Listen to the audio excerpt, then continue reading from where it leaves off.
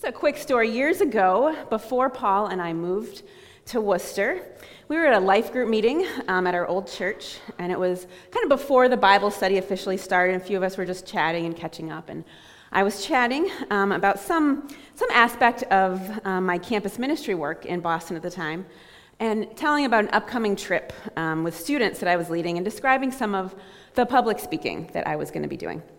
And my friend Cliff, who was in the Bible study, looked at me with a kind of confused horror on his face.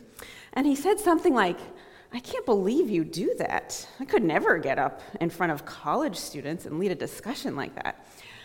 And then I was just kind of as surprised as he was that he said that, because my work just seemed like normal work to me. It didn't feel very special. But Cliff continued to describe how he just couldn't believe I was able to do what I did. But then I thought, well, Cliff, I was like, I don't even understand what you do. There's no way I could do what you do.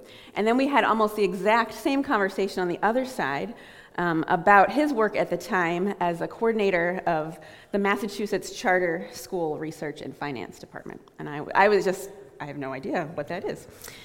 So as I look back, though, now on that conversation through the lens of our current sermon series called Work Matters, I realized two things. And I hadn't thought about that conversation for years, but it came back up. So first, I realized that my friend Cliff and I were both totally confused about what the other person did for work, even though we were in the same life group together. We both thought that the other person's work was just incomprehensible. And then second, I think we both felt totally distant from what the other person did, even though week after week we met together. So to kind of recap our series a little bit, we're in week 4, and we've been talking about the intersection of our faith and the various types of work that God calls us to.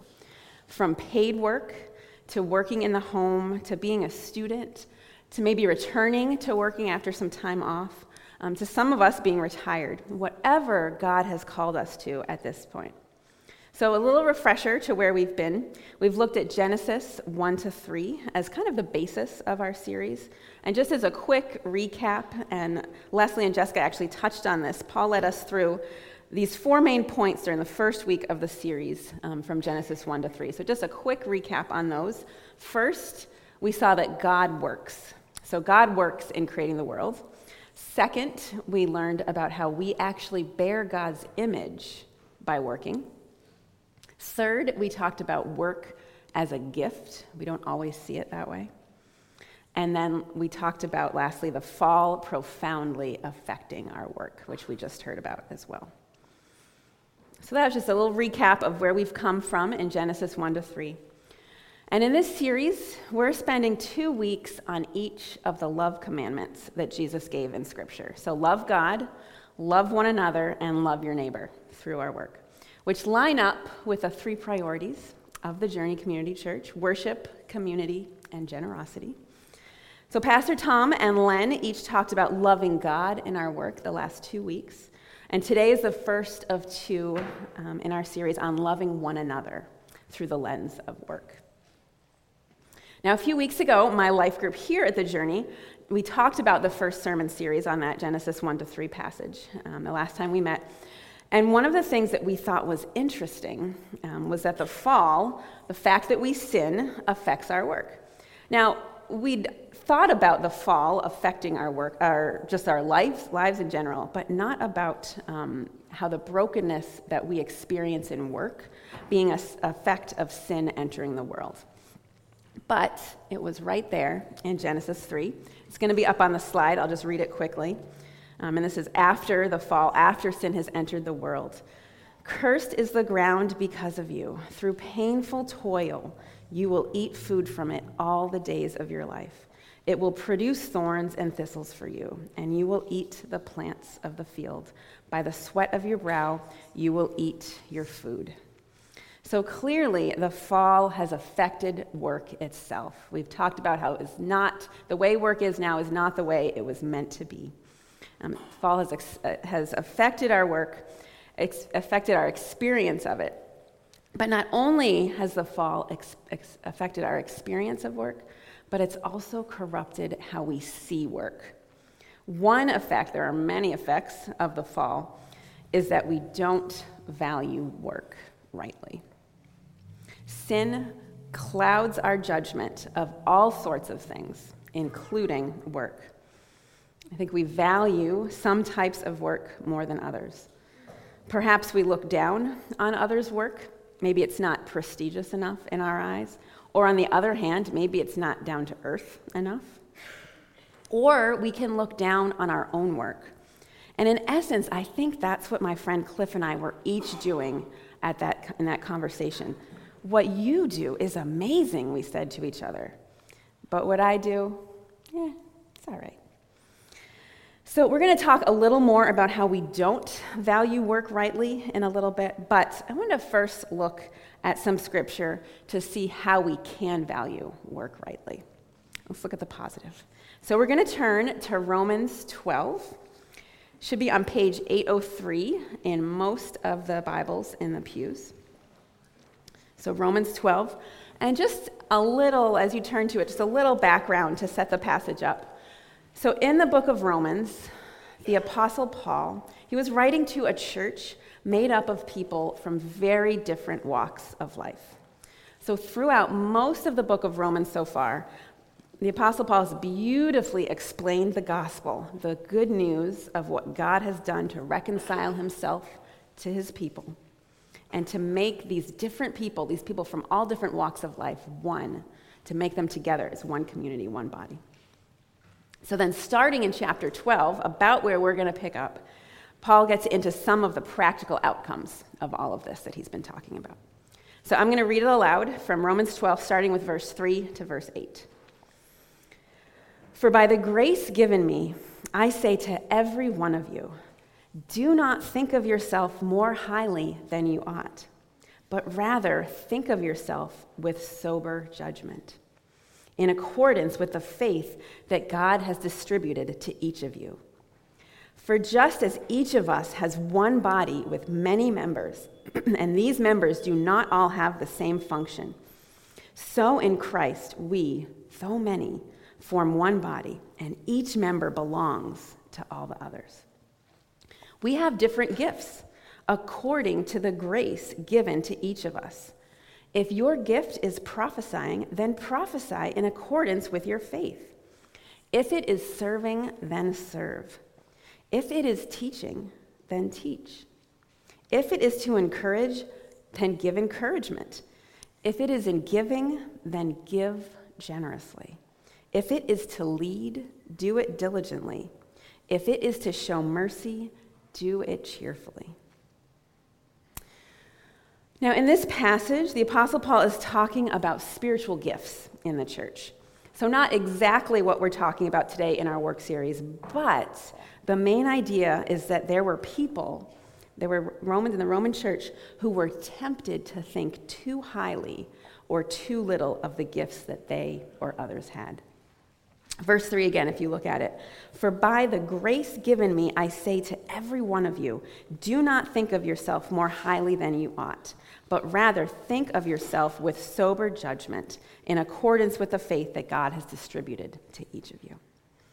Paul is explaining here exactly why we should not think of ourselves more highly than we ought, or why we shouldn't look down on others. Because whatever skills, gifts, or abilities that we have, they are from God. Whatever you are good at, you are only good at it because God has given you that gift. Now, sure, maybe you've put time into practicing or developing a skill, but your ability to perform a task is all because God has distributed that skill or gift to you. That's what we mean when we say whatever we have is grace from God. It's a gift from Him to us. If we are skilled at something or a job or do a job really well, we shouldn't respond by patting ourselves on the back. I enjoy doing that. But instead, we should turn and thank God. Our gifts and our skills and abilities and our capacity to develop them did not originate with us, but with the Lord. Let's just look quickly back at verses 4-6 again. For just as each of us has one body with many members, and those members do not all have the same function, so in Christ we, though many, form one body, and each member belongs to the others. We have different gifts according to the grace given to each of us. So here Paul is using the image of a human body. We have lots of different parts of our bodies: hands, eyes, feet, ears, and they all do different things. They don't have the same function, but we need them all. Every part is needed and forms the body together. So a grace-filled view not only informs how we see our work, but also the work of others in our community, causing us to appreciate these many different parts, these many different kinds of gifts. Verse 6, we have different gifts according to the grace given to each of us. But again, as we've been talking about, the fall has warped our view of work. Instead of seeing our work complementing each other, we end up ranking work often. All cultures, all societies do this, and different subgroups within each society do this too. We all value some work more than others. Paul was writing to a church where people were ranking spiritual gifts, saying that some were more important to the church body. But Paul was correcting them, setting them straight about this. The correct way, similarly, to view work is that there is not inherent superiority in work. The right way to value work is that whatever gifts we have originate from God. You're not in your position or your job because you are better than someone else. And you aren't in your position or your job because you are worse than someone else. We have different gifts. Don't value yours or other people's gifts of work more higher or lower than your own. And don't dismiss the gift that God has given you. Just like Paul is correcting the view of those believers about their warped view of spiritual gifts, he would correct our warped view of work. So like the Romans were doing with spiritual gifts, we do this type of ranking with work and vocation too. One of the books that the preaching team has been reading in preparation for this sermon series is called Courage and Calling by Gordon Smith. It's a great book. And he highlights 6 kind of dichotomies or types or comparisons that we often make in work. So we don't have time to look at a passage together that Smith gets these 6 dichotomies from, but I'm going to refer to it. But it's Proverbs 31. So you can flip to Proverbs 31 if you like. I really wish that there was time to read it now, but there's not. Some of us who have been around the church for a while or a church may tend to think of Proverbs 31 as like the celebration of the virtuous woman or the virtuous wife. Now, it is that, but it is also about the work of both men and women. Proverbs 31, it's the last chapter in the book of Proverbs, which is filled with wisdom and truth. Now, Gordon Smith in his book writes, instead, could it be that one of the most helpful ways of reading Proverbs 31 is not to see it so much as an addendum or an epilogue, as is so frequently done, but rather as a capstone to the collection of proverbial sayings found in the Bible? What is instructive is that the woman described in the chapter is clearly an embodiment of the wisdom that emerges throughout the book of Proverbs. And further, that this wisdom she embodies is most evident in the quality of her work. While there is surely more to wisdom than our work, this chapter celebrates a person who is wise in doing good work. So again, we don't have time to read the passage, but know that this is where, Proverbs 31 is where Smith brings out the 6 dichotomies, the 6 types that we tend to see in our work. And I think we have a tendency to elevate some of these types of work over others. So let's look at them now. First, we've got the home and the marketplace, or the home and the office. Now, contemporary society has a strong dichotomy between the home and the marketplace, the home and the office, which actually those two have historically been much more integrated and connected. Now, while there are certainly challenges and tensions that come with the intersection of our home lives and our work, and just to say this isn't just a parent-child thing or a mom and dad with kids things, we all have this. The woman in Proverbs 31 is engaged in both of these fronts, the home and the marketplace. Smith writes, "It is important to observe in Proverbs 31 that there is no inherent tension between these two dimensions of work. Indeed, perhaps the two are essential to each other, authenticating or legitimizing the other, each a counterpart to the other." We don't actually have to give into the temptation to divide our work into the two camps of home versus marketplace. Smith also writes, "There is a need to beware the temptation to claim a higher calling to our work, perhaps our world of work in the marketplace, and in attending to this dimension of our lives, neglect our basic, mundane, ordinary responsibilities in our home and the needs of our family, neighbors, and community." A second contrasting type of work is just what Jessica was talking about earlier, the religious and the secular, or the sacred and the secular.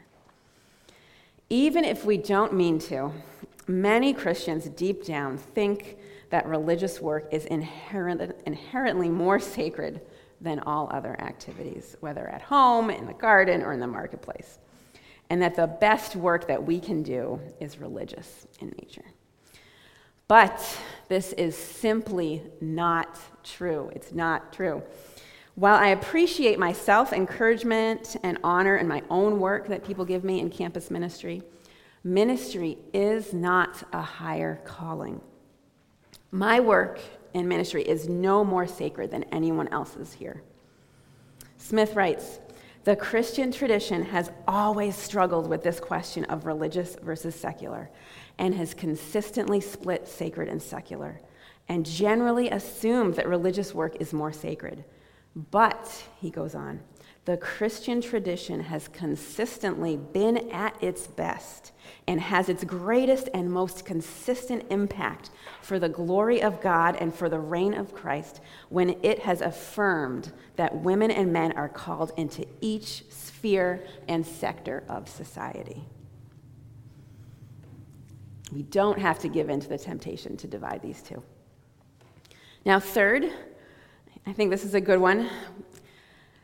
Another type of contrasting work is with our heads and with our hands. Menial work and intellectual work, blue collar, white collar. Most cultures and societies have the assumption that there are two classes of work, professional and labor. And that most cultures would say that professional work is more valued and esteemed. But let us be clear about this also today. The biblical worldview does not share this more negative view of manual work. Numerous scriptures talk about working with one's hands, including Proverbs 31. Now, just as the Christian tradition is at its best celebrates the potential sacredness of all work, it refuses to pit work done by hands against work done by heads. Smith writes again, "The woman in Proverbs 31 is praised as one who worked with her hands. Our Lord himself, Jesus himself, is traditionally viewed to have been a carpenter. The Apostle Paul was a tent maker. There is probably truth," he writes, "in the suggestion that only as we work with our hands and master a craft, whether as a means of employment or as a form of recreation, are we truly integrated with our bodies. When we live entirely out of our heads, we miss out on a major dimension of good work and thus a good life." Now, I've spent all of my working years so far in academic settings, so I'm clearly reacting to the bias that I see there in heads versus hands, but I imagine that it certainly runs the other way as well. We don't have to give in to the temptation to pit those against one another. So fourth, we've got paid work and volunteer work. So waged work and the work of the volunteer. Now, the woman in Proverbs 31 is not running a nonprofit. It's clear that she is making money. She's not just volunteering, and it's clear that it's good. Her husband, meanwhile, is seated with the elders of the city discussing civic affairs. And it's not clear that there is any compensation involved in that work, but it's also good work. Smith writes that we shouldn't make a one-to-one correlation between good work and the amount of a person's salary. Just to highlight that. That would be just another fallen way of valuing work. Now, my son has sometimes learned, as we've been watching some of the playoffs going on right now, about what certain professional athletes make in their jobs. And he is quick to point out, he's 12 years old, that he's like, police officers contribute a lot more to society than these people. And they get a lot less. So he gets that the value of work, he doesn't realize this, can't be measured by the compensation involved. And for many of us, some of the most important work that we'll do in life has no financial compensation at all.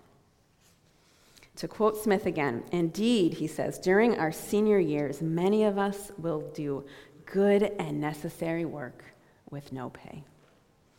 So, believe me, we'd be meeting here in a rundown, decrepit building right now, if we were even able to still be here at all, if it weren't for thousands upon thousands of hours of volunteer work, much of it done by retired people who've diligently maintained this place for no other reward than the satisfaction of serving God and serving the church. If any of you are here who do that, thank you so much. So fifth, we come to public work and private work. There is work that is seen by people and work that largely goes unseen in the eyes of people. Our fallen judgment tends to value the visible, and our fallen work habits can often be more diligent when we know that people are watching. But the Apostle Paul says in Colossians 3:23, whatever you do, work at it with all of your heart, as working for the Lord and not for men. So much work is not seen by others, but is always seen by God. And He is the one that we are ultimately aiming to please. This often means working with integrity, excellence, and diligence, even if no one notices or is watching. And even for those of us whose work is visible in public, there are usually hours and hours put in behind the scenes that make the public work any good at all. The musician or the athlete spending hours practicing in an empty arena. A teacher putting care into a lesson plan. An artisan who has struggled to learn their craft and produce some so-so work on their way to making things that people admire. Even good public work has lots of very good private work behind it. It's been said that integrity is who you are when no one's looking, and that pertains to our work as much as anything else. So finally, the sixth contrasting type of work is the mundane, the ordinary, and the grand and heroic. So this month, there are many college graduations going on. I know that Clark is graduating right now. And I wonder how many commencement speakers will tell graduates to go out, change the world, or something like that. Probably more will say things like that than would say, go and diligently and quietly do roughly the same thing every day, day in and day out, with little or no fanfare or notoriety. It's just not as exciting, probably not a thing to say at a commencement. But again, it's a fallen way to rank work. Now, some of you may be called to make some kind of profound and dramatic difference in the world. But for many of us, the significance of our work is not in making a big splash, but in faithfully doing the ordinary things in front of us every day. Mother Teresa often said, there are no great acts, only small acts done with great love. Many of us want to do something great, but we need to bear in mind that Jesus offers a very different definition of greatness than the world does. The small things matter so much. The small things, the things that affect people on a day-to-day basis, are the things that will actually change the world. It's Jesus who needs to define for us what is great and what is good when it comes to work. So again, here are 6 contrasting types of work. I think we have a tendency to elevate some of these types of work over others as more noble, more important, more esteemed. So just looking at this list, just think to yourself, are there any of these that you think more highly than you ought, or more lowly than you ought? I think looking at these myself, I noticed things that even just before our sermon series, I'm like, oh, I didn't realize that I was looking at that more higher or more lower. At the Journey, there are folks on opposite sides, if you would say, of many of these dualities, of these different contrasting types of work. And we may view ourselves too highly and others too low, or we may take too low a view of ourselves and too high a view of others whose work is different than ours.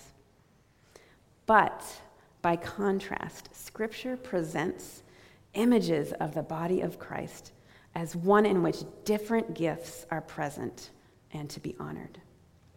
As a body, as a church, we cannot define the value of ours or another person's work according to fallen worldly standards, whether it be money, positional power, public prestige, physical or intellectual rigor of a job, or anything else.